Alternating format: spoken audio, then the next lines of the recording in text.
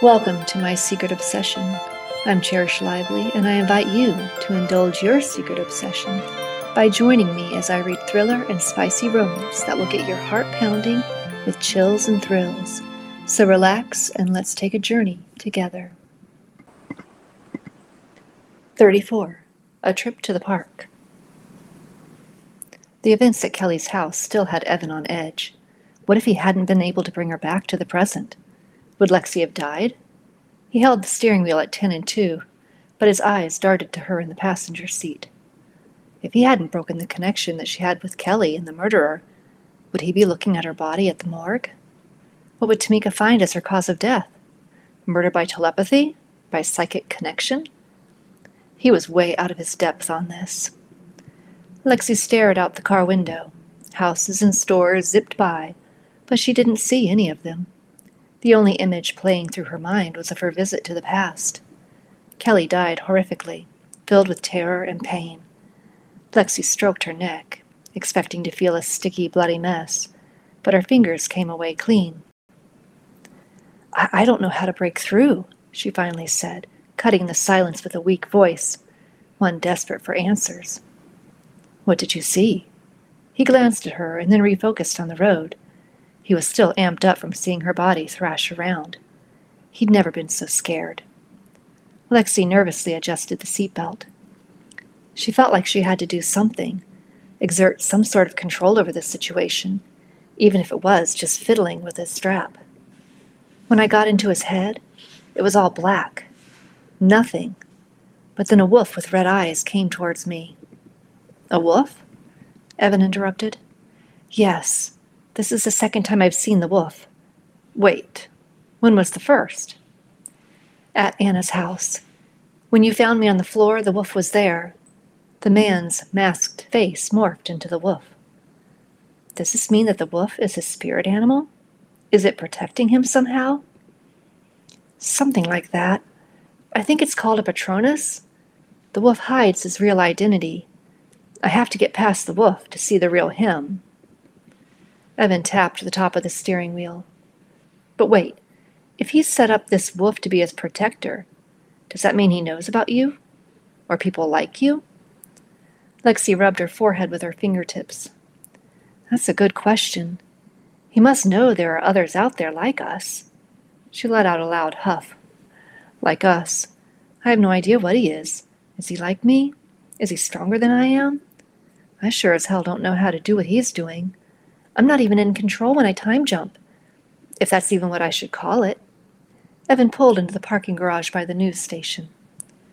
We'll figure it out together, he said. She glanced at him as he turned off the car. You can't tell anyone about me, what I can do. You know that, right? He studied her face. Her hazel eyes were fixed on him, determined and strong. She was fucking brave to do what she did. Travel through time to witness a murder that would feel real to her. But there was sincere concern in her face. The little lines around her eyes, her lips pressed tightly together, betrayed her fear of something that could get her in real life. He reached across and set his hand on hers. You're safe with me. Evan's quiet strength was something she liked about him. She believed him. Let's find this Tommy guy. Maybe he has some answers for us. Evan spotted Tommy by the shrubs. The other police had already talked to him, but he wanted Lexi to meet the man. Perhaps she could get some type of clue, something important from him. He tapped Lexi's arm and pointed to the man on the other side of the park. Lexi approached Tommy. He was leaning against a tree with his legs out in front of him. His feet were caked with dirt. His gray hair was a mass of brittle strands that either stuck out awkwardly or were matted together. Her heart hurt for the man. No one should have to live like this. Hello, Lexi began and introduced herself. Tommy tilted his head as he studied the woman before him. People like her typically hurried away from him, pretended that he didn't exist. Yeah, he said. What do you want? She smiled and hunched down by him. I'm looking for a friend. I think you met him. I don't know nobody.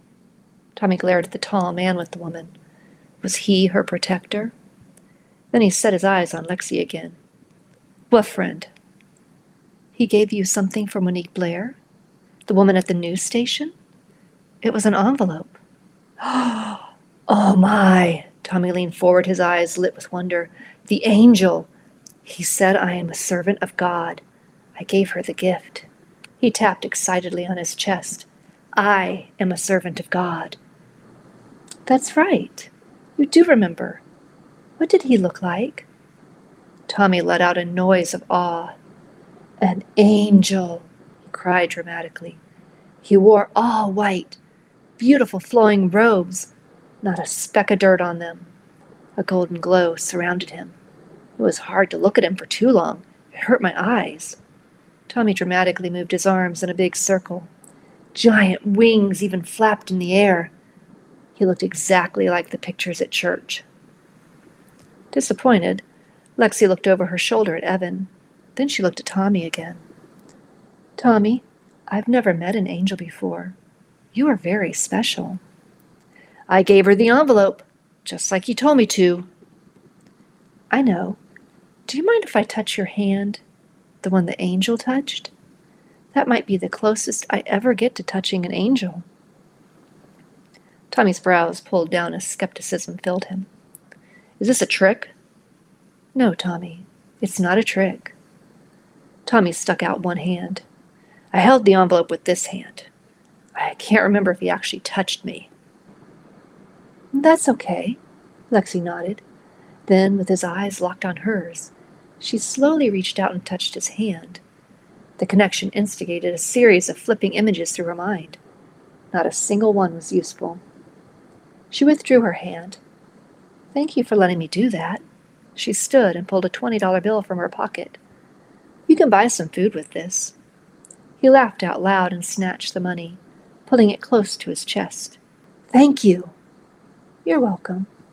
She stood and motioned to Evan to walk back towards the car. It was an angel. Was there an image of the man on video? From one of the cameras around here? She glanced around. With all the stores nearby, there had to be a few cameras recording. Evan shook his head. No, nothing. Just a bunch of static. Damn, this man thinks of everything.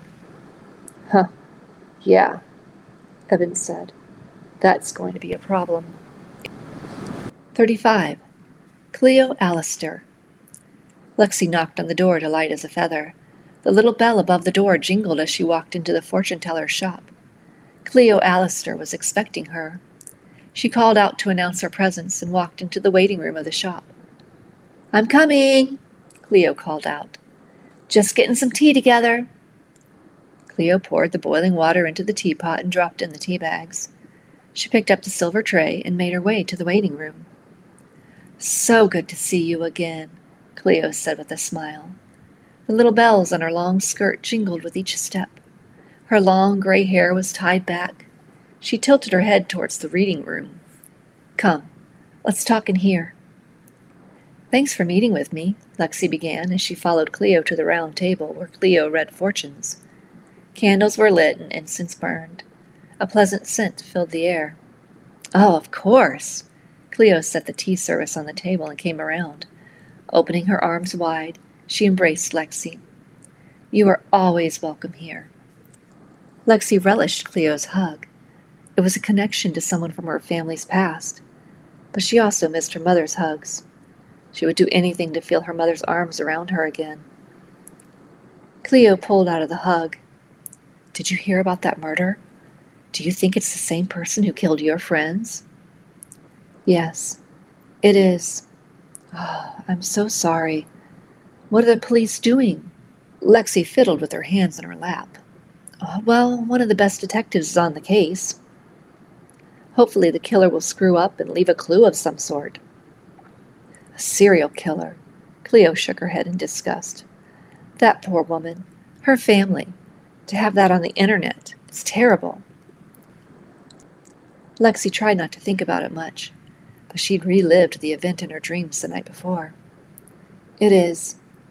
I'd love to help somehow. I've been experimenting, but I have no idea what I'm doing. Cleo poured a cup of tea and handed it to Lexi. What kind of experiments? The dangerous kind. She paused. Something in her warned her that even talking about this could be dangerous. But Cleo was her best bet at getting help. Cleo raised a brow. What do you mean? I did it again, Lexi said. The time-jumping thing. Cleo set her arms on the table and leaned towards Lexi. That is incredible. What did you see? Well, nothing too exciting. I entered a big black room. There was no light. It was almost like a sensory deprivation room at first. Then a wolf came at me.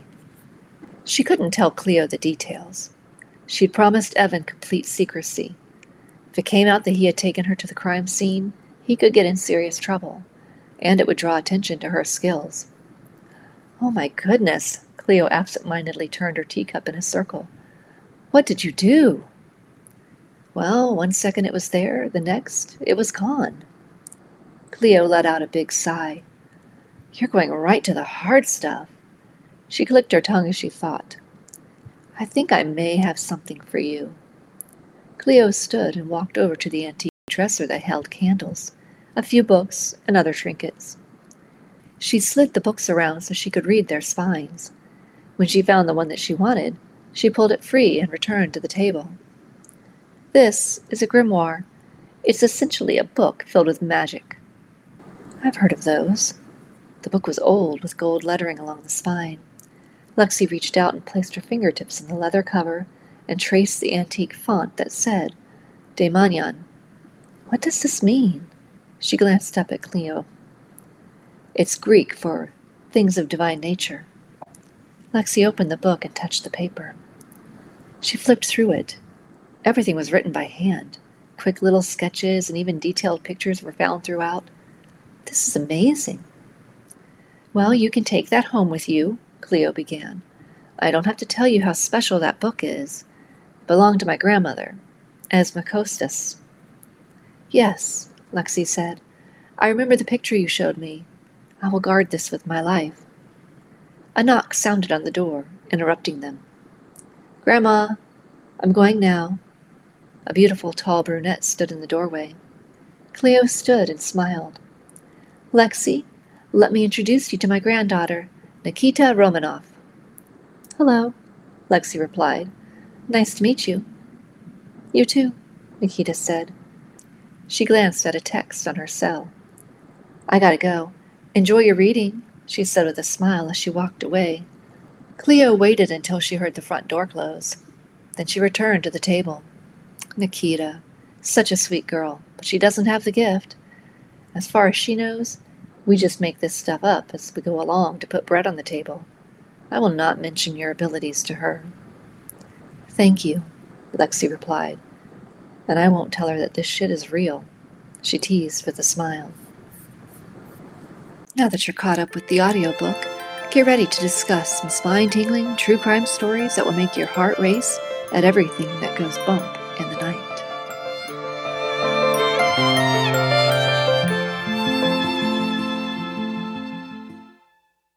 We have Tracey Grace with us today.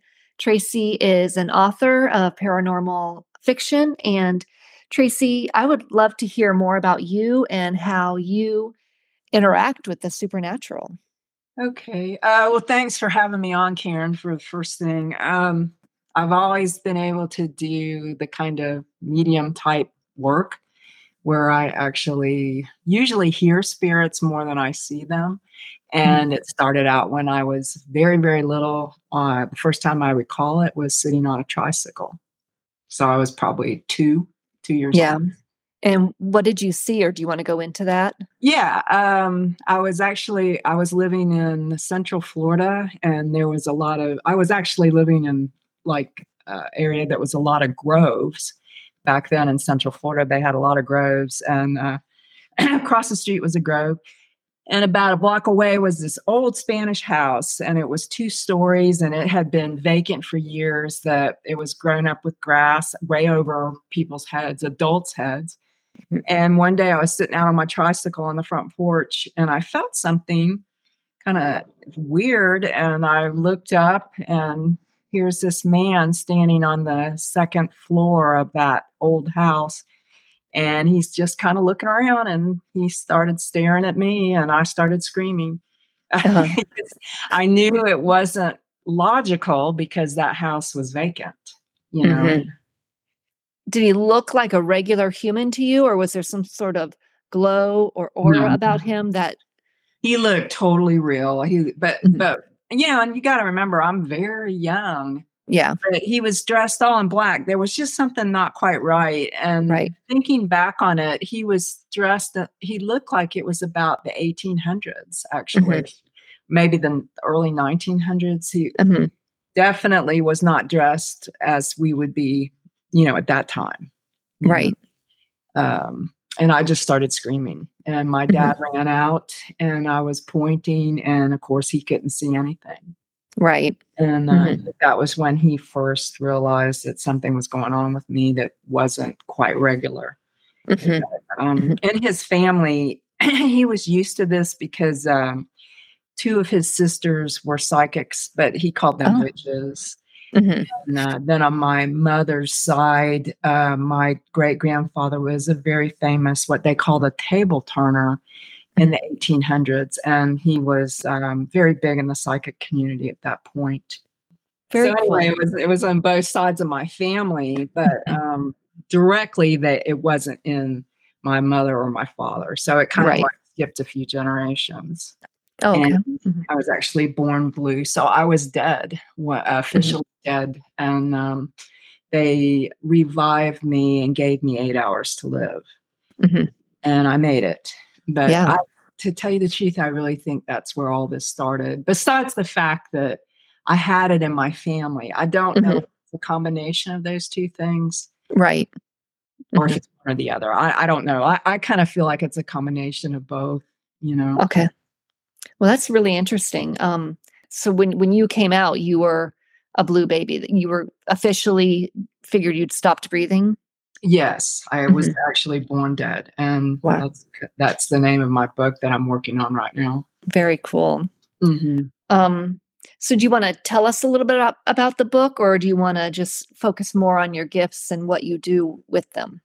I can talk a little bit about the book. I think it's going to be very interesting. A few years ago, I went through a really, really tragic time where I lost about 6 people in a matter of a year and a half. And the last one was so horrific to me that I totally closed down, and I kind of had a bit of a breakdown, actually.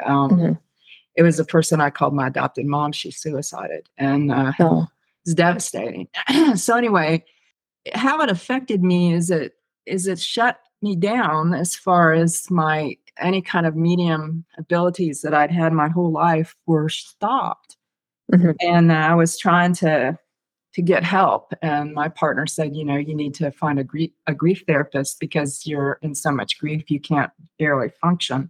Right. And finally I checked around, and I found somebody they said she was open to people like me, you know, that are a little bit different. And so I thought, okay, well, I'll try her. Well, then when I went and she started asking me the standard questions that they ask when you're going to therapy, and she asked if I ever saw or heard anything that wasn't there. And I answered honestly, because I was under the impression that she was okay with that. And she immediately thought I needed to see a psychiatrist and go on drugs. Right. You know, antipsychotic medications. Right. Said. And I was dumbfounded by it. You know, it's like, what? You know, I'm here for grief. I'm not here to go to, you know. So what ended up happening was that I was the last client.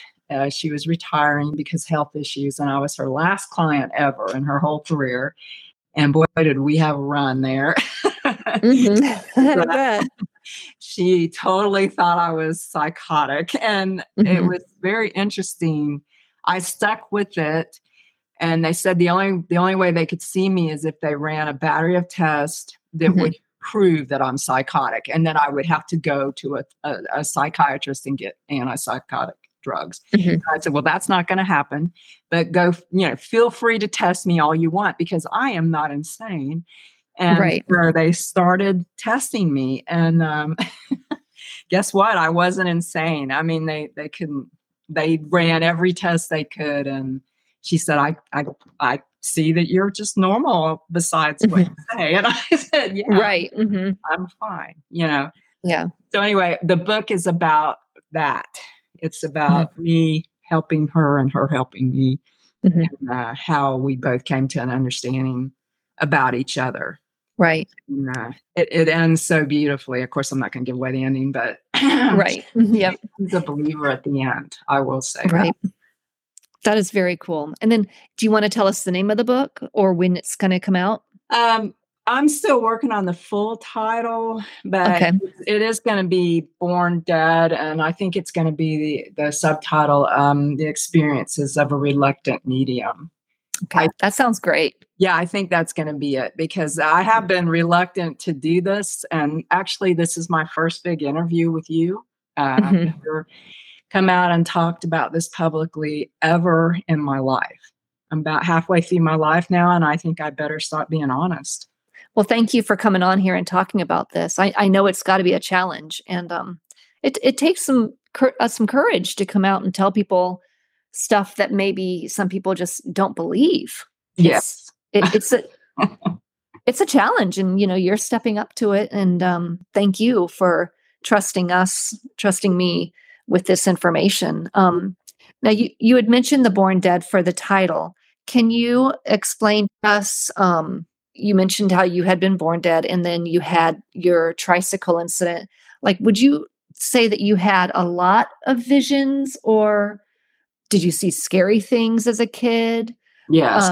If you can just kind of fill Yeah. us in on between that lady agreeing with you and realizing that, wow, she does actually have a gift, and you were 2 years old on the tricycle. What were some things that happened in between that made you realize that I do have a gift, and it wasn't just a pretend or an invisible friend? Maybe it was you really were seeing things, and that realization between what you could see and what other people could see. Yeah. I mean, I can remember like some of the first experiences I had were out of body experiences where you would kind of float above your body. Like people talk about this when they're having an NDE, like a near death experience. Uh-huh. And it was very scary. That I can remember it like it was yesterday, the first time it happened, and I was like floating up to the ceiling. And Uh-huh. I got so terrified, that I fell back into my body and was screaming my head off. Uh-huh. Because it was very, very frightening. Mhm. So I didn't do that for a while after that. Were you able to look at yourself? Like, were you looking at yourself as Yeah. if you were looking down from the ceiling? Yes, yes. Okay. And I didn't go anywhere because it so terrified me that I Mhm. was in my body for those few moments. Right. And Mhm. I was totally conscious. I wasn't dreaming, you Oh, know. okay. So Yeah. you were awake when you were on the bed. Yes, and I Oh, wow. floated up to the ceiling. Yes, it was frightening, and it got so I just started thinking about this when we were talking about it. It got so prevalent that by the time I was in second grade, I was sent to the therapist at school. You know how they used to have the Mhm. school. Yes. I don't think they called them therapists. Counselor or something. Yeah. And I remember her questioning me about this. And she said, can you show me how you float right now? Uh-huh. And of course I couldn't, because Right. it's not your body that's doing it. Uh-huh. Right. Yeah, I must have been talking about it for them to send me to the counselor, you know, Right. Mhm. but I don't recall what led up to that. I just remember going and standing in her office and her looking at me and saying that. She's a very nice person. She wasn't Mhm. condescending. But yeah, I started having a lot of experiences like that and Mhm. seeing things that I couldn't explain. Right. What would you say is the purpose, or what was the benefit of being able to do those out of body experiences? Was it a way of helping people, or was it just a cool thing that you could do that was unique and you'd never really you didn't try to become an expert at leaving your body and doing other things. Yeah. No, I didn't do that. I think it kind of scared me so much. I didn't do it for a long time. Okay. Mm-hmm. Then I started, I'm trying to think. I would see things every once in a while when I was growing up, and I had a very close relationship with what I felt was like a angel to me. Uh-huh. And they would do things like, I know this is going to sound really strange, but I would end up with coloring books and things that my parents didn't buy. Mm-hmm. Now I don't know what that was. I Right. never saw them come to me and hand me a book. I never Right. saw any of that, but I just remember my mother going, "Where did you get this?" Uh-huh. And I would have no idea. That kind of Right. Mm-hmm. They kind of took care of me, but they were there a lot when I was going through the abuse issues, which Mm-hmm. I have to kind of say that I've worked with quite a few really, really famous psychics, actually, and done some work in the background with them. But every psychic that I have ever worked with that has been a professional psychic has been had something similar. They all had the same thing, and that was abuse in their childhood. I was going to say, I wonder if the abuse, like you were thinking that perhaps everybody is kind of born with this ability and then it just kind of goes away or they lose it. I wonder if the abuse and maybe the need for kids to escape, I wonder if that is what helps strengthen that ability to have the psychic experiences. I'm not sure, but it's interesting that you said that a commonality is that there was a history of abuse. That's just the ones I knew personally. When we discussed it, and I've had this conversation with 4 or 5 of the ones that I've worked with, we all kind of felt like you get to a point, a level where you're so watching people for the abuse that it becomes kind of ingrained in you, like an ability almost that you can read people, and then it migrates into a larger level of it being more than just looking at someone and seeing their anger or whatever. It becomes more subliminal. Is it kind of like you see psychologically, you see red flags in a sense? Yes, I would.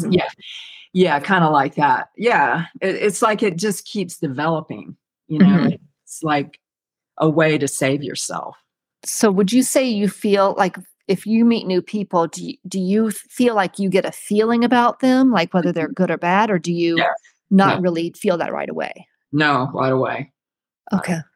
And like and this is that's funny you brought that up, because I can be standing on the outside of a house or going down the road or whatever, and I can feel a spirit then. I don't have to see it. I just feel it. Is that a spirit you think that's caught between death and life, or okay? Yeah, and I've had several. I mean, I'm thinking back on it. I've had probably thousands of experiences like this, and some of them are really, really fast. Like a fleeting thought, and then some of them are a discussion. Where you talk to the person. Like I'll tell you this one story. There's this road in Asheville, and there was this very old motel up on this little hill, and it was across the street from UPS. And so I was always going to UPS and sending stuff out, for my small business that I have. And I would always feel like there was a spirit there. And but I never had contact with the person. And then they tore the motel down. And so he ended up getting in my truck, and we had a conversation. And he had been, and now you have to remember, or you might not know this, but on the spiritual side, when somebody's caught in the in-between, a lot of time is different for them, and they don't realize how long it's been. Most I've never met one that knew that it had been years. And this guy, when I had this little conversation with him, he had been at the motel since the 50s, Uh-huh. And he had no idea. And he was wanting me to talk to his wife and kids, and as far as he was concerned, they were still young, you know, Right. and Mm-hmm. then as we talked a little bit, I could tell that he had been caught there for years, Yeah. decades. Mm-hmm. And once the hotel was torn down, I guess it shook him up enough that he came out. Mm-hmm. But I got the impression that he had a heart attack there. Huh? Mm-hmm. And he died there, and he didn't. I don't think he knew it. And that's the thing. A lot of people say, well, how can somebody not know they're dead? Well, if you are unconscious when you die, you may not know, you know. Right. Um, and that's usually the type of people that I end up working with are the ones that are kind of caught in the in-between. Mm-hmm. Or if you've had a very violent death, you might relive it over and over. And those are tragic. Those people are tragic. Yeah, that's like the worst thing in your life, and it just keeps happening over and over again. Is And to brutal. break the pattern that they're in, it's sometimes very hard. It doesn't always happen right away, because Mm-hmm. there's so much intense emotion Mm-hmm. that you can't break through it. It takes a lot of patience and a lot of love. You have to love this. You have to love them. And I may have asked this already, but I just want to make sure I understand or ask in case I haven't asked it. When you see these people, do you know right away No. that you don't? So you think everybody else is going to be able to see this person? Yeah. Okay. And I did that. The funny thing there is I didn't realize that for many years, Mm-hmm. and I cannot tell you how many people I've seen that aren't there that, I just thought they were people, Right. they Mm-hmm. look solid. I don't have any sheet looking people, that look like, Right. Mm-hmm. I don't have any weird, hazy looking, they look real. Okay. Yeah. And it's just really funny because I did not realize that for many years. I just didn't. Have you ever been with a friend or someone where you start talking to someone and they're not really there, or they've gone but the friend doesn't see them? Yeah, that's happened on occasion, but not very often. I mean, let me explain something with my experience. I don't do this every day. Uh-huh. It comes and goes for me.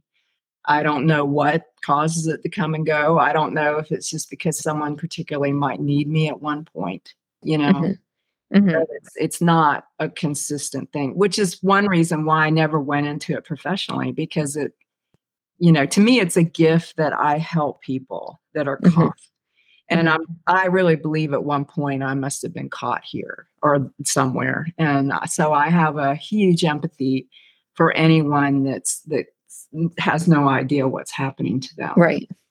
Well, it's interesting that you say that you felt like maybe you had been caught because perhaps being born um, dead or being born blue, you were in a sense at that moment caught, Yeah. and then you came back to life or whatever. So you were living again. Yeah. So you kind of do have that experience of, in a sense, being dead or being caught in the middle. Yes. And like some of the people that I've met, I'll tell you one that was really beautiful to me. I had an out of body, and I was walking down a hallway, and it feels real when this Mm-hmm. happens to me. I'm usually in deep meditation. Okay. And I felt like I was walking down a hallway, and I could hear this woman crying. And I knocked on the door, and she said, "Please come in." And I walked in, and there was a little seat there, and I sat down next to her, and she goes, I don't know why. Can you see me? Can you see me? And I said, Uh-huh. yes. And she said, I don't know why my friends can't see me. And she was sobbing. Uh-huh. And I said, and that's the moment that's the hardest, is when you tell somebody that they're dead. Yeah. And I said, look, I've got to tell you something that might help you. And she said, please help me. No one can see me. I mean, it's devastating. Uh-huh. You deal with them because God only knows how long this has been going on, Right. Mm-hmm. And I said, look, you're no longer in your body. And she's like, what are you talking about? Really kind Yeah. of sad. And I said, you've passed on. No, and she still wasn't getting it. I said, look, Yeah. you're dead. Uh-huh. I try to Yeah. ease it in, but man, sometimes they are just not hearing it. And she's like, what?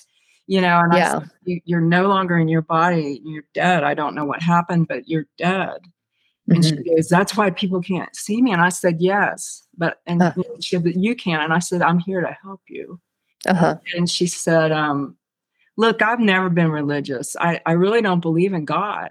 And Mm-hmm. I remember reaching over and patting her hand. And I said, honey, it doesn't matter if you don't believe because God believes in you. And that was it. She was gone. She didn't say thank you. She didn't say anything. I mean, Just kind of she, poof and she was gone. she just needed to hear that. Mm-hmm. And she was gone over. Mm-hmm. It was beautiful. I've seen Mm-hmm. some really beautiful things, and then I've seen some just horrible things. Mm-hmm. You never know what you're going to get. No, I guess not. Yeah. Could you tell me, like, I think back to little kids, like in the movie Sixth Sense, Yeah. he sees he sees the psychiatrist. And Yes. I mean, as a kid, were there ever times where you knew you were where you were surrounded by, I don't know if ghosts is the right word. How would you describe that? Like being a child, I can imagine that could be quite terrifying. It was. And I'll tell you what, The Sixth Sense was one of the truest things I've ever seen in my life as far as my childhood. Uh-huh. Because I actually had a sheet that I kept over the dining room table. And Uh-huh. a lot of times I would sneak in there and sleep at night because I did not feel safe in my own bed. Uh-huh. You But felt safer under the table, yeah, under the I sheet. did. It was like a little tent or something. Yeah. Which realistically, it makes no sense because if they want to contact you, they don't care where you're at, Right. But Mm-hmm. as a little kid, I thought this was the safest thing for me to do. Yeah. But yeah, I mean, I didn't see them like he did though. Like I said, mine are I didn't have a lot of them come into the house. Uh-huh. So I a lot of times now I do now, but when I was little, I didn't experience that as much. Mm-hmm. I don't know why. I'm thankful though. Yeah. I can imagine that would be terrifying. Yeah. I mean, what I've had happen a lot is like I'll go to a house and I'll feel like it's haunted or something, and then they follow me home. Now I've had that happen as an adult. Mm-hmm. That's happened quite a few times, and it's very frightening because you think somebody's broken to your house. Yeah. You wake Mm-hmm. up and they're standing there. I had one time I went into it was a bed and breakfast. It was a grand opening of a bed and breakfast in Lakeland, Florida. And I was with a whole big group of people. We were going through an antique district, and Mm-hmm. we were going to go and see this really beautiful redone house that had been abandoned for many years, and they made it into this gorgeous bed and breakfast. Mm-hmm. And so when I got on the property, I thought, oh no, it's haunted. But Yeah. the people I was with didn't know that I did because I keep this really quiet. I don't talk about it. And Right.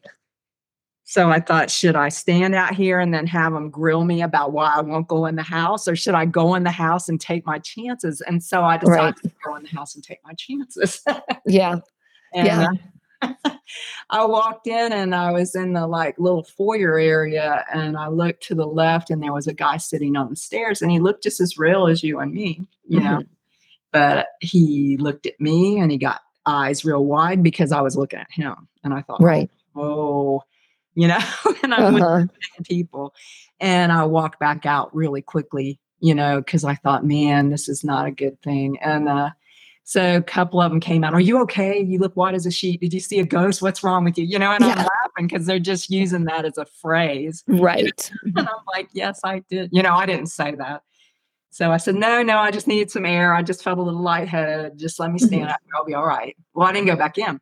So later that night, this is the first and only time this has ever happened to me. I woke up in the middle of the night with my arms straight up in the air. And the guy was holding my hand standing next to the bed. Oh, creepy. Yeah. I mean, it scared the heck out of me. Yeah, I can imagine. I'd be scared too. For sure. You just don't expect that, Right. But after I got over my fear, I think I even yelled. He crossed. We had a very brief conversation, and he crossed. So it's quite beautiful.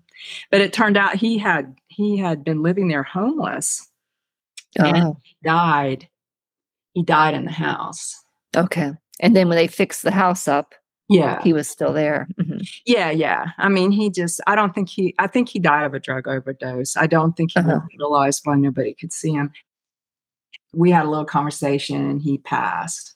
I think he died of a drug overdose. And I was just saying how sad it was when they're caught. Right. It's just really tragic. And they're scared, Because in your opinion, it's you don't think they know they're dead. The ones that I have had, now this is just me. I'm sure other people are different, but the ones that I have had contact with are caught in between, and I don't think any of them that I recall have known. Okay. Yeah, most of them are kind of I can't think of one that I've known that knew that they were dead. I've done some really huge things like battlegrounds and things like that too. I can imagine there would be a ton of stuff, especially in the South with the Civil War. I mean, do you go to like historic places? I have in the past, but I've had people contact me to help them. I don't even know how they find my name, but I had one in West Virginia that she ended up buying a house that was very haunted, and I went through a whole big thing with her. And it ended up, she was very near a battleground. And I didn't realize that, but I ended up sending over probably 200 people one night. Wow. Yeah, that was pretty astounding. I didn't expect that. When you do that, when you say 200 people, is it kind of like they're all in a field and you're there talking to them or whatnot? Or do you help one or two and then a bunch kind of go with them? Yeah. Well, what happened with that particular thing is it started at her house. She was living in a house that had been used for the Underground Railway for Black slaves. And I kept telling her that at one point that house had burned, and she kept arguing with me and said, no, it hadn't. Well, they got to digging around in the house. And of course, I'm not there. I'm in North Carolina. I don't have to go anywhere. I can do this, from wherever. And she wanted to fly me in. And I said, I don't need to go there. I can do it right here. I don't want to go there, actually. Anyway, her mom came and she kept telling her mom it was haunted. Well, her mom didn't believe it. Well, they started digging around in the house because they had just bought it maybe 2 months before. And they started digging around in it, and they found a false wall behind one of the closets. And so they opened it, and sure enough, the back end of that house had burned, just like I told them it had. And it led down into the basement. Well, they went down there, and the mom ended up getting bitten. What bit her? Well, I don't know, but it looked like human bite. And I mean, people think these things can't hurt you, but I've never only been hurt a couple times by them, but they can hurt you if you're not careful. So you need to be real careful dealing with this stuff. Wow. Did the mom actually just feel the bite, or did she see the impression? You could see it on her skin. Wow. Yeah. And so whatever was in that house was not a good thing. And I kept telling that woman, it was a notorious house. Everybody, well, she was growing up in that area. Everybody kept saying it was haunted. Right. And or she bought it.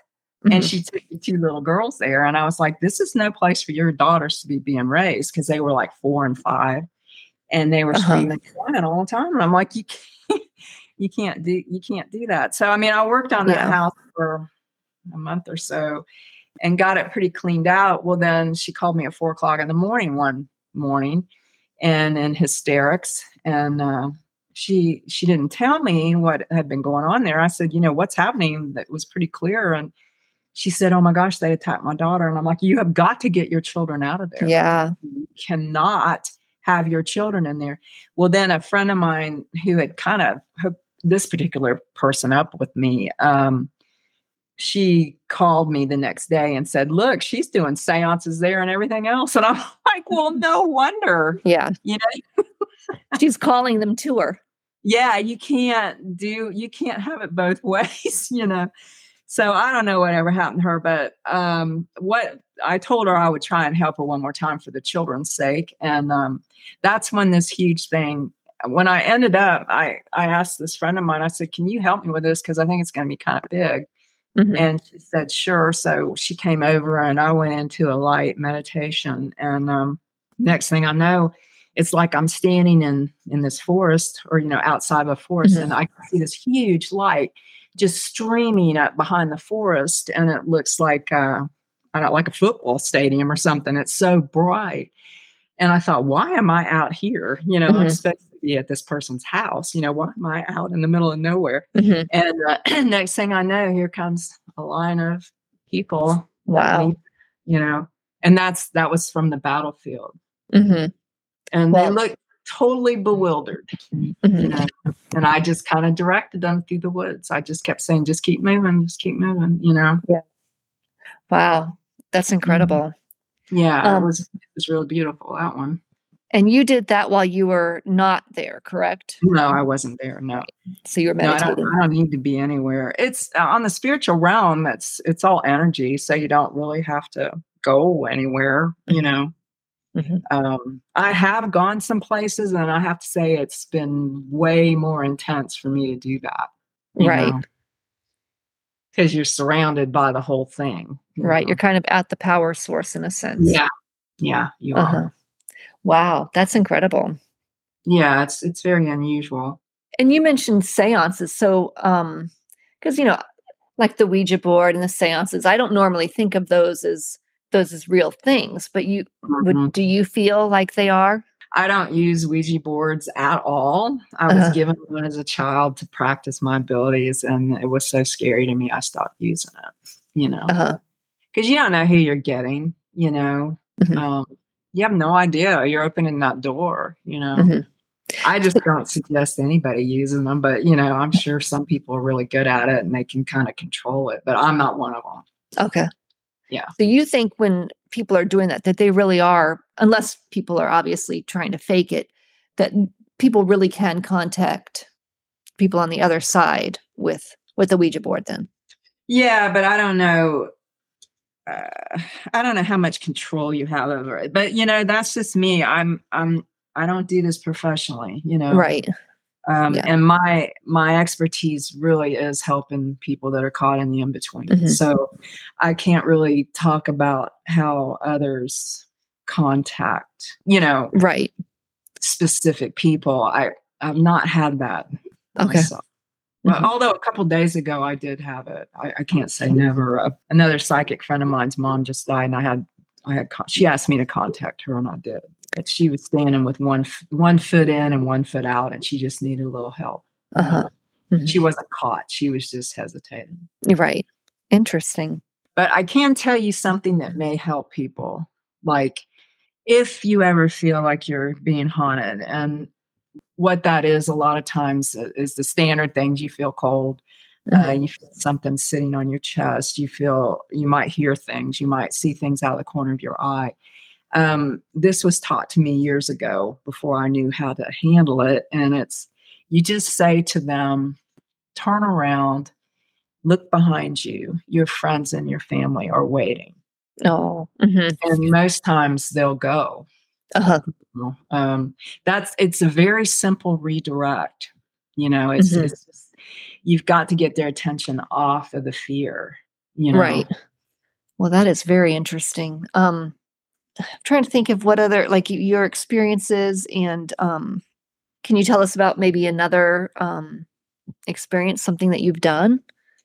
I can tell you how I think it sometimes works. Oh, that'd be great. Yeah.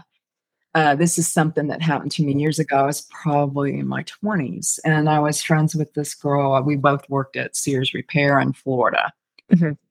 And we'd have little times during the day where it was calm and we could talk. And so we got to talking about this kind of stuff. And anyway, she knew that I did this kind of work. And, she is the type of person, she liked me. She wanted to believe it. But, until you see it, it's hard to believe it, Right. So anyway, a few months later, she came to work very upset one day.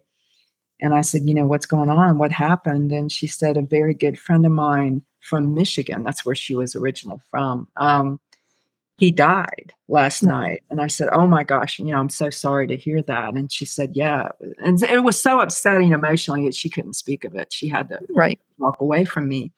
And so that night I woke up I was in a deep sleep, just totally asleep. And I woke up and sat up, and there was this guy or something. I didn't really know what it was standing next to my bed. And it was this it looked like a monster. And I screamed, because it scared me so badly. And, and plus you're asleep, Right. And it just looks horrific. And then I started feeling really horrible because all I felt coming from it was fear and confusion, And then I really got to looking at it, and it was like he had been in a serious accident, and he was scared out of his mind. And I was like, oh my gosh, I'm so sorry. Look, you just scared me.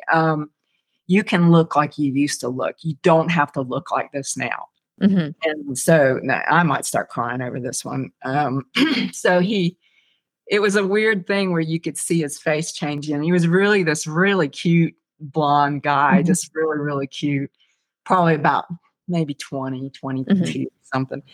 And he was just standing there, kind of looking around like, where am I? Right. And I said, you're all right. You're going to be just fine. I said, you're out of your body now, but you're no longer in pain. And I said, and you can cross now. And the light started coming through him, and it was coming all around him. And it was one of the most beautiful things I've ever seen. And it looked like it was just streaming through his eyes. And he was smiling, this just radiance. And it was just so incredible. And then he was gone. And that was it. I don't even think he spoke to me. So anyway, the next day I went to work, and Wendy was talking to me. And this has been a little while after she had told me that her friend had died. And so anyway, she said, how you doing? And I said, well, I had a real weird experience last night. And so I started talking to her about it. And she said, what did this guy look like? And I said, well, he was really, really cute. And he was blonde and just had the prettiest smile. And she goes, how old was he?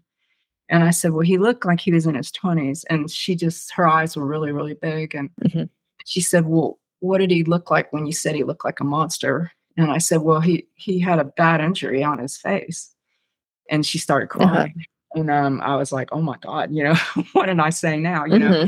And she revealed that it was her best friend from Michigan, and that he had been shot in the face.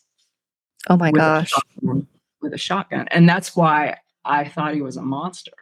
Right. His face was deformed. Yeah. Well, pretty much not there. Or there. Yeah. But, and that was that proved to her and me, it was one of those things where it was like, wow, I really do this, Yeah. I was just going to say, sometimes the things that I have experienced are so bizarre that even I can't wrap my mind around it. And so I don't expect anyone else to either, I've been called all kinds of things, from touched at the head to flat ass crazy. Right. And all I can say is, hey, I'm doing the work, whether you think I'm nuts or not, Right. Yeah. Again, who are you going to call? Ghostbusters when you have it, Yes. Yeah. So do you sage a house, or if you feel like a place is haunted, are there things that you do that, maybe we think of in TV shows, where people will sage a house or do the salt circle? Yeah. Or do you do more of just talking directly to the spirit and helping them move on, or I do the latter, like you just said, but I'm glad you brought that up, because that can help listeners. If you've ever felt invaded, by something that's not worldly, as we say, you can use sage. And then I've had some of them just laugh at it, like, you're crazy, that doesn't do nothing to me. But I've seen it work on others. And you can get holy water and do little crosses with holy water on every window. You can mix salt and olive oil and put a line of it at all your doorways, and then bless your house, and bless yourself. I mean, you have to do certain things like that anyway. I just saged my house today. But I don't do it all the time. Right. But yeah, that's something that people can do that helps. Mhm. Lavender lavender oil with water. I think it's, well, maybe not water, but it's a mix that you can spray on you to kind of clear the energy off too. Interesting. So do you think people have energy? Like, is that kind of like an aura, or how would you describe energy? You mean the energy of the spirit or mine? Our energy? I guess both, or Yeah, well, I mean, it's all kind of the same. The thing with, one thing I was going to mention, the thing with spirits that I've seen, now it could be different, but like with my friend Wendy, that guy followed our conversation like a road. Mhm. You know, it's like they can follow thought because thought is energy, and they can follow it right to a medium if they need help. Right. Mm-hmm. So are you considered a medium then, or a psychic, or? I've had some psychic abilities my whole life, but I don't utilize them that much. Okay. I mean, I've seen some things that would be considered psychic because they're in the future. Okay. And it used to really, really upset me because I never get enough information. Like I saw a murder one time, and it was just horrific. And the guy turned around and he had visual contact with me and started coming after me. And I was in an out-of-body experience when this happened. And it was terrifying. He was stabbing someone to death on a beach in Lake Wales, Florida. And I had no idea where. I didn't know when. I didn't know if it already happened. I didn't know what. And 2 days later, somebody called me and said, "Did you hear about that murder in Lake Wales at the beach?" You know, and it's like, no, I didn't hear about it. I saw it. Wow. You know? But that kind of thing bothered me for years. Like I knew about 9/11 about 6 months before it happened, but I didn't know what it was going to be. I was about out of my mind. I knew it was going to be 3 explosions, and I actually thought it was like the beginning of World War III. I was just out of my mind for 6 months over it. I couldn't shake it.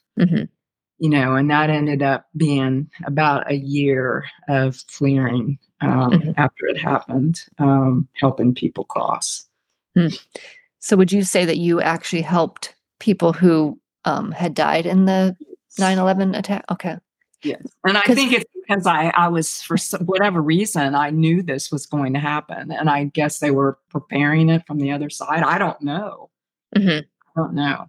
Well, that is I interesting. just know that I cried about it for 10 years. Right. It was so hard. Well, that is tough. That's some hard stuff. And when I think about mediums, and like you were talking about being able to see the future in a sense, I think of the TV show, The Medium. I loved that show. I did too. Would you say that your experiences are kind of similar to hers? No, I think it's really funny because she had to drink to stop it, and I stopped drinking because of it. You know, because I can't drink or DJ. And everybody's like, "Why don't you ever drink or anything?" It's because the more I do those things, the worse it gets. Okay. You know? It's like it lowers my defenses or whatever. I don't know. But and I don't have full-blown conversations with these people. That is a real big difference. That, you know, she used to go out and have big old conversations. I'm lucky if I can speak to one for a minute. Right. Okay. They're so fast. Yeah. Yeah. Most times, I mean, I've had situations where it took me a year to get somebody to cross. But it wasn't because we had conversations every doggone day. You know, it was because they didn't want to see me. You know, and it's not like I can go in and just snatch them out of wherever they are and throw them into the light. You know, I have to kind of coax them out sometimes, you know, and get them to trust me that I'm helping them, you know. So would you say, like, because you're not hindered by location. No. Do you think you see most of them when you're in like a out of body experience, or when you're asleep? Like, is our dreams a great way to connect with these spirits? For me, I'm conscious in a light meditation most times. Okay. I'm very clairaudient, which means I hear them more than I see them. Okay. If I'm in a light meditation, I can have the full experience, you know. But I say that, and then I've seen them in the day in a store. Right. I mean, and I can tell you one thing that's pretty astounding. I was in this store called Earth Fair up here. And years before, I had met this girl, and she was a real big goth girl, black and tattoos, and she worked at Earth Fair. And she was friends with me and my friend Craig. And so anyway, we all three met because Craig's an artist and so am I. So we were going to do some artwork for Earth Fair. And it never manifested. But it was real strange because we had a conversation with her. And then Craig knew her personally. And then Craig told me that the goth girl, had moved to Charlotte where Craig had moved. And so I didn't see her for years. Well, then one day I saw her at Earth Fair. And I thought, well, gosh, she's moved back. Goth girl has moved back. Right. And she was standing there with another Earth Fair employee, and they were helping a customer. And they were like in the health food area or the health area looking at naturopathic medicine or whatever. It was something like that. And I thought, well, that's really cool that she's back in town, because I always kind of liked her, and she was very unusual looking and just real radical. So anyway, this thing came over me, and it said, ask her about her daughter. And I'm like, I'm not going to walk up and ask her about her daughter. She's helping a customer, so I had this little internal argument where I know I'm not doing that, right. So then several months, well, no, I think that was probably in October. And in December, Craig came up from Charlotte to Asheville where I live. And I had breakfast with him. And I said, Craig, man, it's cool. The goth girl has come back to Asheville. And he goes, what are you talking about? And I said, well, I saw an Earth Fair, a couple months ago. And he goes, no, you didn't. And I said, yes, I did, because I met her. I know who she is. And he's like, you couldn't have seen her. And I said, what do you mean? I saw her standing right in the aisle. I saw her 3 or 4 times in Earth Fair. And he said, she died. And I said, what do you mean she died? And he said, they found her on a railroad track in Charlotte. Oh. But I saw her just as solid as anything. And when they told me, ask her about her daughter, and I argued with them, I think that's what was locking her here, was her daughter, because she was a little baby when I met her. But that's just one of the things when I had the realization, well, gee, how many are you seeing that you don't know? Right. I really thought she was real, And you thought everybody else could see her too, in a sense. Yes. Oh, yeah. If they looked, they would see her. I had absolutely no idea.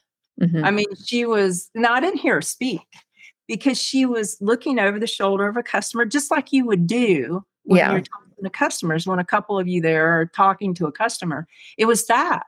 And I even asked my friend that I was with, I said, did you see goth girls back in town? And she's like, no, I didn't see her. And I said, yeah, I've seen her a couple of times in the store. I mean, that's how real I thought she was, and then when Craig told me that we both about fell over, because he knows me really well. I've known him for years, and he knows I do this work, but I had no idea, Wow, that's incredible. Could you give us some information on, what are some other things that you've done with other psychics? Like, do you take on big cases? Like, I guess you don't really work with the police or anything. Do you feel like you could, you could, but you don't want to? I worked with one of the most famous psychics in Florida for 4 or 5 years, Caroline Hart, and she's actually passed over now, but we worked together and we did some really large hauntings in Central Florida. And one of them went on for over a year afterwards. It was a real big deal. And I left Florida over it, actually. But yeah, that one was hard to deal with. And I had this sign of consent that I would never speak about it. Well, because it's a well-known haunted place, and they called me in to clear it. And so I called the radio station that Caroline was on all the time, 95 YNF in Tampa. And I talked to the DJ, and I said, I need to get a hold of Caroline Hart. And he said, what do you need to talk to her about? And I said, I've got a huge haunting. I don't want to do it by myself. And Right. she's the only one that I know that might be able to help me. Mm-hmm. And he goes, well, that's funny you'd ask, because she just walked in the studio. Oh. Mm-hmm. And he put me on the phone to her. And she said, I'm going to give you my phone number. I want you to call me tonight. And so I did. And she was in Tampa and I was in Winter Haven at the time. And called her and she said, you're the most psychic person I've ever talked to. She said, are you doing this professionally? And I said, no, I do it to help people. And she said, I will help with them, you know. Oh, that's so she called another medium from Atlanta, and the three of us, it took us 8 hours to clear this place. And and it wasn't clear by any means. Like I said, it took me over a year to get to the person that I felt was the control that was not letting people pass. What did it for him is, you know, love. I mean, he was trying to beat me with a bullwhip. You know, he was a plantation owner, and grabbed him and told him I loved him. That's what sent him over, you know. The beauty of it is astounding. It can be. And then the horror of it is just the opposite, you know. As good as it can be and as horrible as you can ever imagine. Right.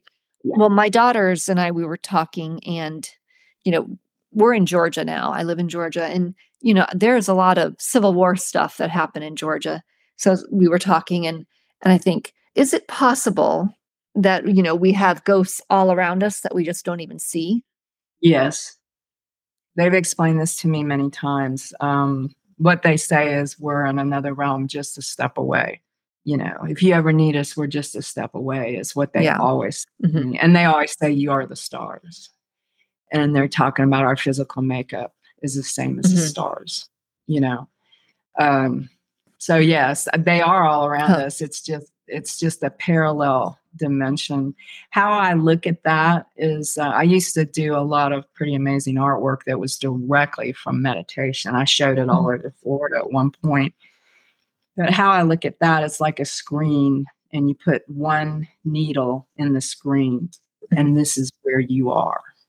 And the rest of the screen is every other possibility, going every way, up, down, right, left, back, forward. You know, it's like that's how it's been explained to me. You know, the realms are just too many to even put a number on, you know. Well, that's some interesting stuff, and it's interesting to hear the different theories or explanations for how things are working, or why you think things are working a certain way. Yeah, some of it's pretty bizarre. I mean, someone's like, "What?" Well, I'll be honest. I never really believed this stuff, but I've come to the conclusion that I can believe if I'm polite and to other people who I don't believe what they believe, then I should be polite also to these, because we really just don't know. It's extending the same courtesy as, because I think about the Christians, because I was actually raised in a very strict Christian home, and Christianity has angels, demons, you know, they have this other spiritual world going on. And it's like, if I could believe that was okay, or that was reality, then why can't your version could be just as valid as the other version? Yes.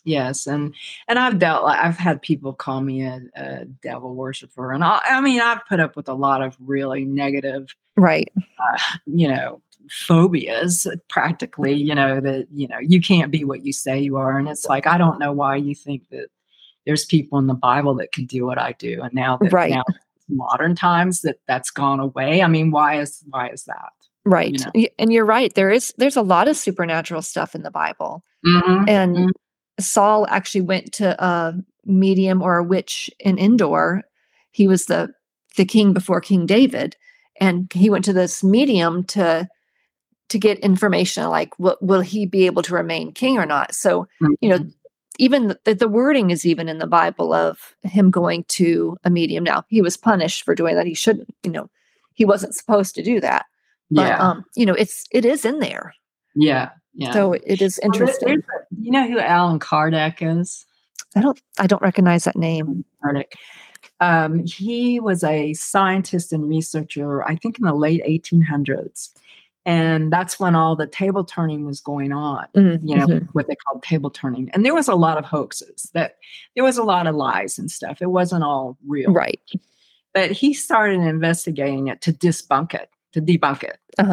Wanted to disprove it, debunk this whole thing, that it was all lies. So I think he started with a pair of twin girls that were teenagers. They were probably having a lot of experiences, because I find that when kids are coming into, puberty, a lot of times this stuff really pops up. And so he went, and they started answering scientific questions to him that a child that age, or 13, 14 years old, would never know. Right.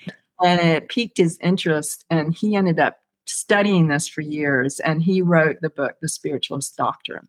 And if you want to read something interesting, that's kind of like my Bible. And it's his research of the supernatural, and how he went from being a very hardcore scientist that didn't believe any of it to a believer. And that's kind of like the book I'm writing. The therapist went from being a very hardcore disbeliever to a believer. I mean, you can only see so much, and finally you get it. Right. The person that's sitting in front of me in my office is not insane. Well, and it kind of goes against what people don't want it to be real, in a sense. They don't want to feel like they could be surrounded by ghosts, or so people don't want to think about it, and they want to be able to tell people, oh, you're just making that up or something, because it's a lot more comforting to them to believe that than to believe the other. Yeah, but if you look on it on the flip side, what I do has helped a lot of people that are alive too, because it gives them hope that there really is an afterlife. Yeah. That there really is beauty on the other side. There really is love there. And acceptance. And that's what I've seen. Right. It's just incredible. I guess it's some of the most beautiful things I've ever seen. Well, and it's nice to have that hope. People like to have the hope of, I will see my loved one again. Oh, yeah. Yeah. Yeah. And it's not just humans. I've seen animals too. Oh, really? Yeah. Mm-hmm. That's interesting. It wouldn't be heaven without animals to me. That's true. We want our animals there, right? Oh, yeah, man. I'm telling you, I definitely, I'm an animal person, big time. Right. But I've seen some incredible things with some animals and things too, That's very cool. Now, I have a question, and this might not be what your experience is, but probably a lot of people have been where you think you see something out of the corner of your eye, or you think you see someone, and then you look, they're not there. Do you think when people are experiencing that, do you think they are getting a glimpse into another realm, or do you think that's just a weird thing that, sometimes our minds see things? I think it could be a mixture of both. I mean, it's just kind of a toss-up what that is, because everybody's experience is a little bit different. But for me, I've definitely seen things like that my whole life. So you do. And I have children and see them all the time. They don't have the ingrained whatever. They're still fresh. And plus, they're just coming from that realm, I believe. That's an interesting perspective too. Yeah, that they're leaving a spiritual or whatever type of realm to enter this. Well, let me tell you one thing that I find real interesting, and this was explained to me.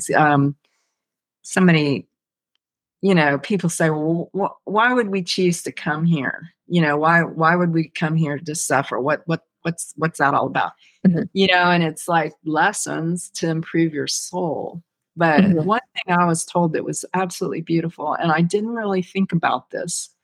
I was told that spirits a lot of times come here because it's the closest thing to God they'll ever be. And I said, well, why is that? And they said, because every cell in your body is God, and it's like your soul is being wrapped by that energy that keeps us alive, That's interesting. Man, that's just amazing. And I actually had a conversation with my one of my professors in college, And I said to him, what's the basis of a cell? And he said, we don't know. And I said, well, is it energy? And he said, yes. And I said, do you think it's the God side? And he said, I do. So I mean, that made that thing that I was told even more plausible. It's like, yeah, we're attracted to the energy of it. So you would say you believe in a God? Yeah. I don't know well, let me tell you this. I was in deep meditation one time, and all of a sudden I found myself in the palm of a man's hand. Like I was asleep in the palm of a huge hand. And I thought, oh my gosh, God is a man. And then a woman's hand covered it. So it was like, wow, both. I mean, why wouldn't it be both? Why does it have to be one or the other? One or the other. Yeah. Yeah. Well, but it was really beautiful. Well, I was going to say, there's also with Christianity, God is always referred to as a masculine in the Bible, but he's really not a man. It's kind of like he's genderless in the sense of he's not male or female. Yeah. But it isn't, because he is the only way he's referred to in the Bible is as a man, he. Yeah. But that's interesting how you perceived what looked like maybe a male hand and then a female hand on top. Yeah. The female hand covered me and protected me. It was beautiful, just one small moment. But I mean, why wouldn't it? And plus, for years it was a matriarchal society, and then it wasn't. Women's bodies were the all powerful. And I still believe that. I mean, right now we bring forth life. I mean, that's pretty amazing, that whole thing. Right. It is. I mean, it's miraculous. Yeah, it is. It is. And I've been told, now I don't know for sure, that when the conception takes place, the spirit is standing on the outside, and it slowly incorporates into the body. And you're not fully incorporated until you're like 18 to 20. I don't know. It's just my experience, just what I've been told. So I don't know. I would imagine that we'll never know. We'll always have these questions, and maybe we'll know when we die, but maybe we won't even know because there's nothing, or we'll know and it'll be like, oh, so, do we start all over again? I don't know, I don't know. I think personally, I believe in reincarnation personally, but I do think that you can elevate to a level where you don't have to, but like I said, when I question why do souls keep coming here, it's like to be the closest to God they can. You would think that they would be closer to God on the other, in the more spiritual realm. I would think that too, but how it was explained to me is you're surrounded by it, you're enwrapped by it, you're held by it. It breathes you. It's what breathes us. It's what beats our heart. It's the energy.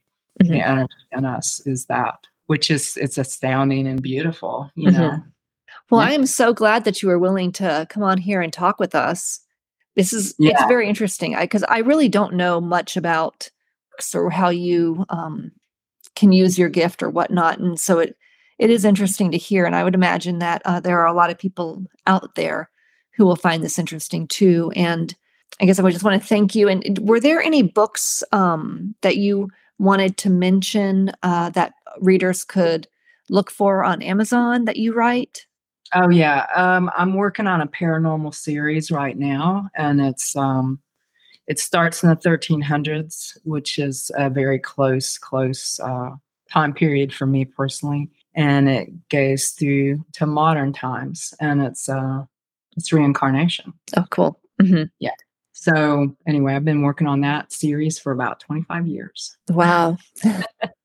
Yeah. So there's, I think four books in the 1300s, which is medieval.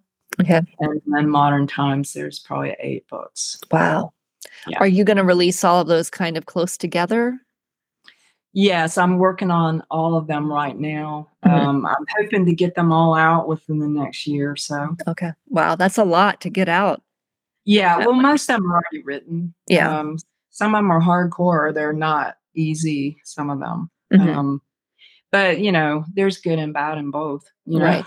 Yeah. I mean, it's life. It's all that. Yeah. But there's spirits and angels in some of them. And my experiences, of course, are all through it. Uh-huh. It's a psychic detective that's tracking a serial killer. I actually did the research with the same guy that did the Silence of the Lambs, a researcher that helped him. Wow, that's very cool. Yeah. So and plus I had like 2 detectives help me with that book. But yes, I just had one of my ARC readers, advanced reader copies. She wrote me and said, I finished it. I started at 8 a.m. I finished it at 5 a.m. I couldn't sleep it. She couldn't put it down. I was really, really happy about that. But she said, I really hate you for it. She's got to go take a nap now. Yeah, she wasn't happy because I give the side of the killer and why he is how he is. And that was upsetting to her. But after doing the research, and it is a lot of times. Yeah, that's true. Yeah. But thank you so much for coming on. And when you do actually get those ready to be published, please let me know and we can have you on again and can kind of have a chance to talk about them with listeners. Yeah. And if people want to, they can, I'm on Facebook. That's primarily where I'm on all the different social networking sites, but they can always follow me, Tracey Grace, on Facebook if they're interested. And then I'll let people know when everything's getting ready to launch. Perfect. And I'm also doing the Born Dead book, which I think that'll probably come after the series or like in between. And then I actually have a psychic book consultant that I work with. She's incredible. And she said that they're telling her that I need to do a biography with a workbook. So that's what we're going to work on after that. Very cool. Yeah. And that's Tracey is TRACEY GRACE. Right? That's it. Tracey Grace. Okay, perfect. All right. Well, thank you so much. And I know I'll see you on Amazon. We're on Vella all the time with that. Yeah, we're out there all the time. Well, thank you for coming on. I really appreciate it. And let me know when you're getting those others published, and we'll definitely have you on again. Do you want to be part of my secret obsession? I'm looking for secrets and tattletales to read aloud on the podcast. Do you know any small town secrets? Have you had a brush with danger that rocked your world? Are supernatural activities or hauntings keeping you up at night? Write your story and send it to mysecretobsessionpodcast@gmail.com. You can also follow My Secret Obsession on Instagram and Twitter @Cherish Lively. In our next episode, Lewis and I will discuss H.H. Holmes. He's rumored to be America's first serial killer, with possibly 200 lives cut short by his hands. You can watch American Ripper on Hulu in preparation for Tuesday. Thank you for joining me for this episode of My Secret Obsession. New episodes drop on Tuesdays and Fridays.